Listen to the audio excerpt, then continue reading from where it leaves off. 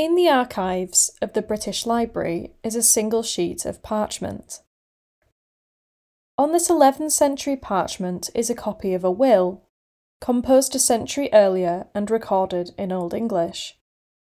It records all the possessions of a woman named Wynflaed.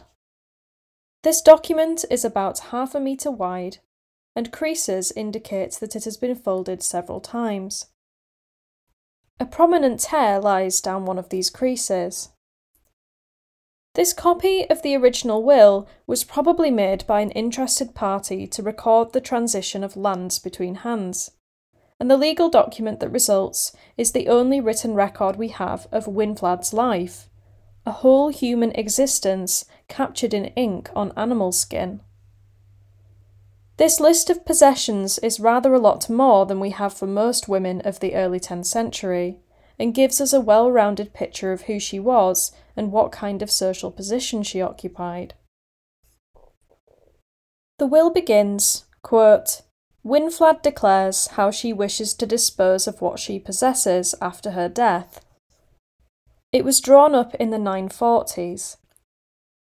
Wynflaed probably went to a local churchman to have it recorded, somewhere in the southwest of England. The will indicates that she was a very wealthy woman, a landowner with 7 estates in Hampshire, Dorset, Somerset and Wiltshire.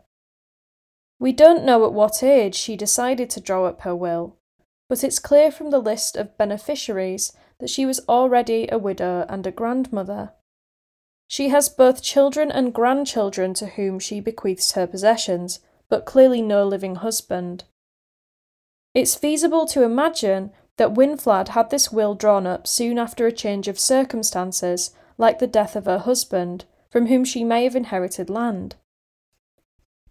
At least one of her estates was granted to her by her husband upon her marriage. The will calls her estate at Faccombe a mourning gift or marriage gift.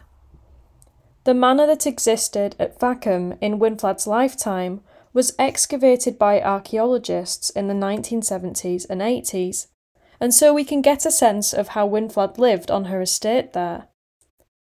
The farmhouse was large, 45 feet by 25, with stables attached in which to keep her animals. The will mentions both tamed and untamed horses, oxen and cattle, as well as workshops and kitchens.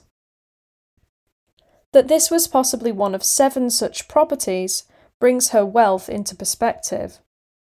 Her will also includes a red tent, which she would have slept in while travelling around southern England to her various estates. Wynflaed's will does not only deal in land and material possessions, but also in people. Wynflaed owned a large number of enslaved people, who would have worked for her on her estates. Although Wynflaed's will is perhaps unusual in its detail and naming of individual enslaved people, that they are bequeathed is not at all uncommon. The early medieval economy was reliant on slave labour, with perhaps 30% of the population being enslaved, and landowners such as Wynflaed and her family were wealthy because of the work of the people that they had enslaved. The will makes it clear that Wynflaed primarily owned people that she herself had enslaved as punishment, indicated by the word witeþeowas, revealing her powerful position as someone who could legally condemn others to slavery. Wynflaed's slaves are both men and women, some with very specific skills: a weaver, a seamstress and a cook.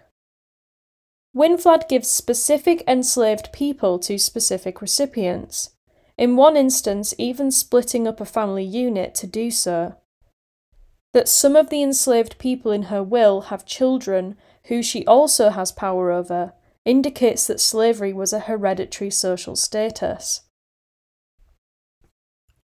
Wynflaed does not only bequeath the enslaved people in her will, but she also frees many of them.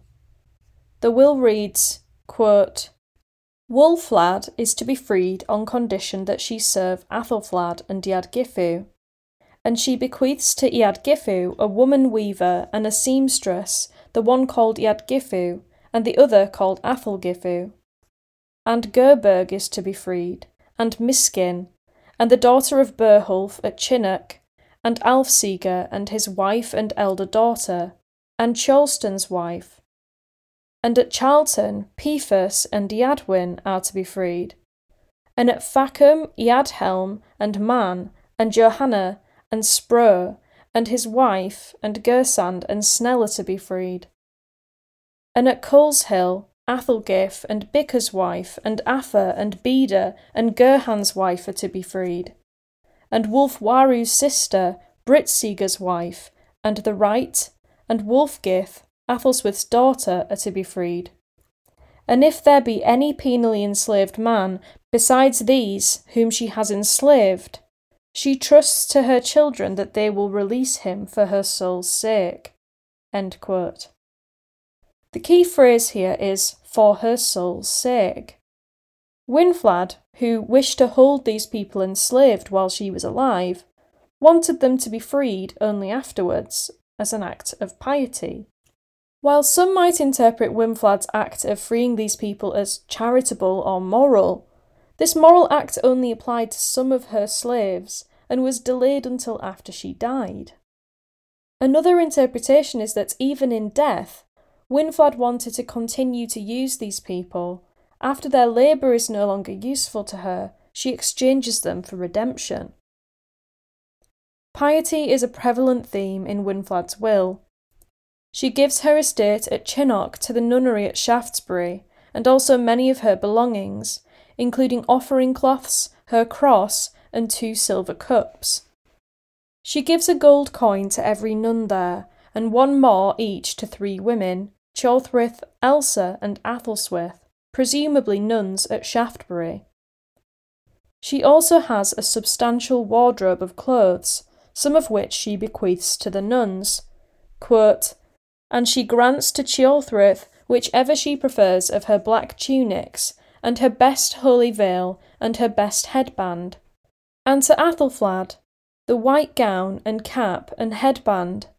And afterwards, Athelflaed is to supply from her nun's vestments the best she can for Wulflaed and Ælfgif-who, and supplement it with gold, so that each of them shall have at least 60 pennyworth. And for Cholwyn and Eadberg it shall be 30 pennyworth. And there are 2 large chests and a clothes chest, and a little spinning box and 2 old chests. End quote. That she owned nuns' vestments indicates that she may have been associated with the community at Shaftesbury, though it is unlikely she was consecrated a nun herself while she had ownership over such estates, possessions, and enslaved people. Though Wynflaed's will shows her to be concerned with her soul, her clothing and other luxurious possessions reveal that she was certainly no ascetic. As well as the gowns and veils and headbands, she also bequeaths a twillybrochenen gown, which has been translated as double badger skin, from the Old English word for badger, broch.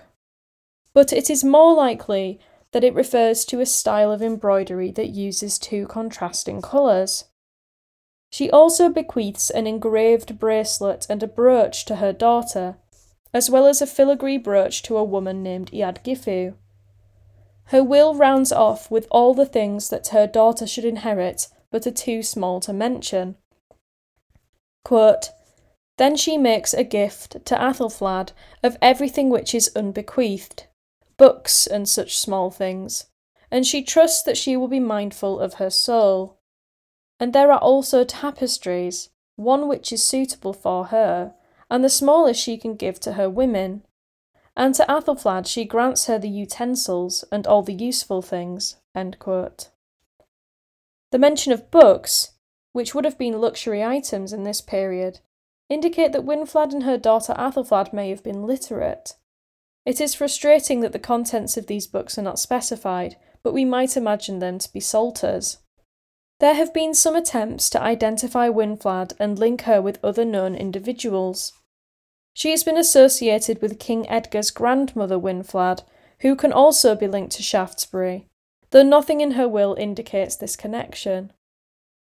Her identity and family connections may never be known in any more detail. Ultimately, we have a much greater understanding of who she was and what kind of life she lived from her will than from any reconstructed family tree. Rather than trying to link her with royalty, I think it's more interesting to focus on what her will tells us about everyday life in this period. And as well as painting a well-rounded picture of Wynflaed's life, it also allows us glances towards the lives of people she enslaved, which we otherwise never get to see. We know their names, something of their family structures, and in some cases their occupations and skills. Finally, I must point out that every royal or landowning woman in this newsletter owned and exploited slave labour. Of that I have no doubt. Wynflaed is only different because her will records their names for posterity.